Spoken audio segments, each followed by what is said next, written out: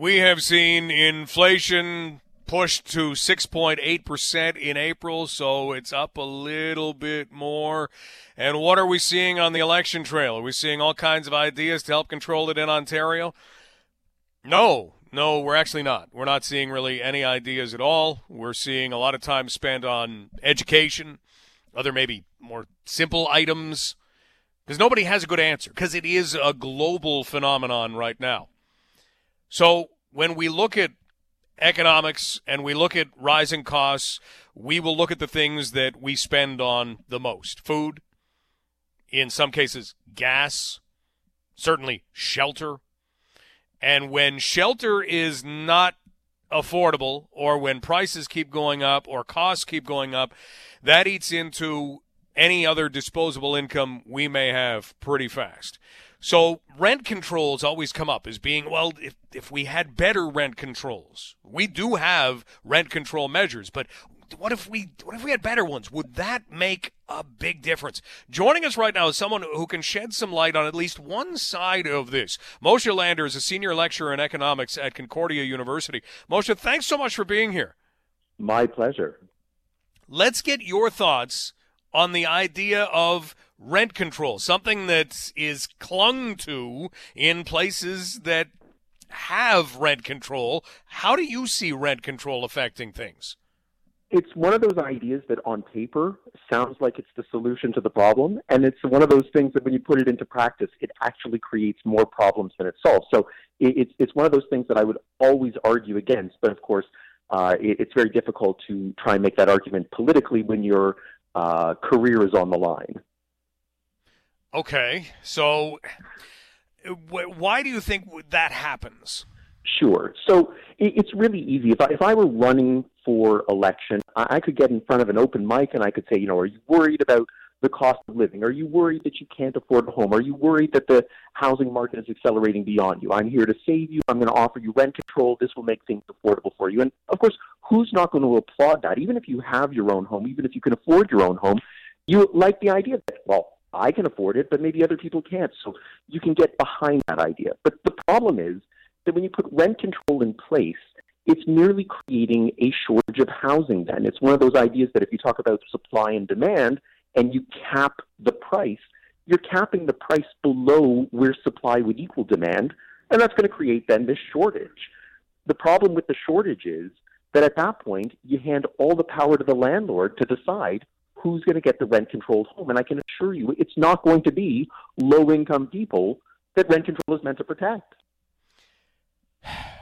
Okay, we can certainly explore that, but help us get our heads around it, because if we don't have rent controls, we always think, well, landlords are just going to jack up the price, and next thing you know, we're going to be paying Toronto rents or Vancouver rents in London, Ontario, and we don't want to. Sure. So in that case, what I would say is you can't charge Toronto rents if people don't want to pay Toronto rents, right? So at the end of the day, that's coming from the other side of supply and demand balancing, right? So if I set the price of an apartment at $10,000 a month, nobody's going to want to pay that. And so I'm going to have to moderate my demands. 9,000, anybody interested? 8,000, 6,000, 2,000? At some point, somebody comes along and says, I'm on board with that. Well, that's what the market says it's worth then. And so you're going to find that all of these apartments are rented out at the price that the market says. If the issue is that $2,000 is just not something that people want to pay or should have to pay, then the issue is municipalities need to look at how do they loosen up zoning laws so that it encourages home builders to provide supply. And that's supply. That will come up later as we have a conversation about real estate, and that supply issue is changing across the country. It's changing in Ontario finally, but it needs to change even more. We're talking with Moshe Lander, senior lecturer in economics at Concordia University, as we look at rent control that Moshe has pointed out is not necessarily the solution that you might think it would be. Sure, it would keep rents low, but what does it mean for supply? What does it mean about what the market will bear? When we look at one of the issues that we see, Moshe, which is big corporations coming in, buying up apartments, turning them into high-end condos, or rents being raised if somebody moves out, and next thing you know, it's way up, and we've seen people able to move in. Are we seeing a great divide, though? I mean, we keep talking about the disappearance of the middle class in economic discussions. What about that, and how do we deal with a thing like that? It's entirely possible that people are being priced out of the market. What I would say then is that in part, it's probably the flawed messaging that we received from our parents, right? A house is the best investment you can ever make, and being a homeowner is the greatest thing you can ever do. And within Canadian society, that's the message that a lot of us have drilled into our head.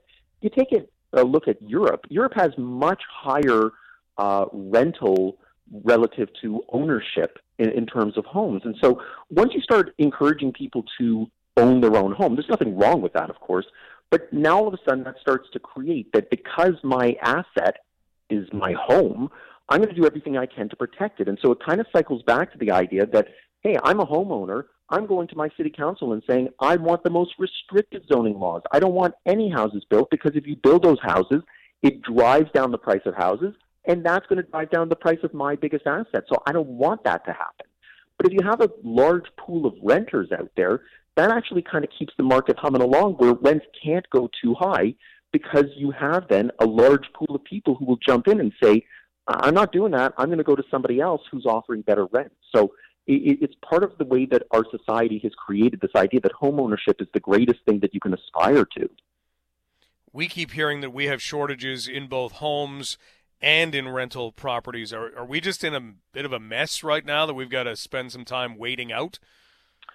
Yeah, housing is one of those very sort of cyclical industries that when housing prices rise really rapidly, that's the type of thing where home builders say, all right, I can build a home for a fraction of what it would sell for. That's a huge profit opportunity for me. And so what they want to do is get shovels in the ground and start building housing. If you have those restrictive zoning laws, though, they're being constrained in their ability to do so. The catch with rent control, to kind of loop it back, is that if you now tell them that, hey, you can build that home, but you're going to be capped at what you can rent it out for, all of a sudden they say, I don't want to put the shovel in the ground even, let alone renting it out, right? And so that's the type of thing then that can actually create that own goal that you end up with these major housing shortages being exacerbated, not solved. Moshe, you always give us such interesting things to consider and look into. Thanks so much for the discussion today. Anytime. That is Moshe Lander, Senior Lecturer in Economics at Concordia University. And while we were talking with Moshe, I got a note from Anthony, and Anthony says, there are not many things I hear economists agree on. The detrimental effect of rent control is one thing almost all economists agree on. I'm always reminded of this quote from an economist in Sweden after seeing the devastating effects of rent control in Sweden. It says, quote, in many cases, rent control appears to be the most efficient technique presently known to destroy a city, except for bombing. That is from Assar Lindbeck, if you want to look him up.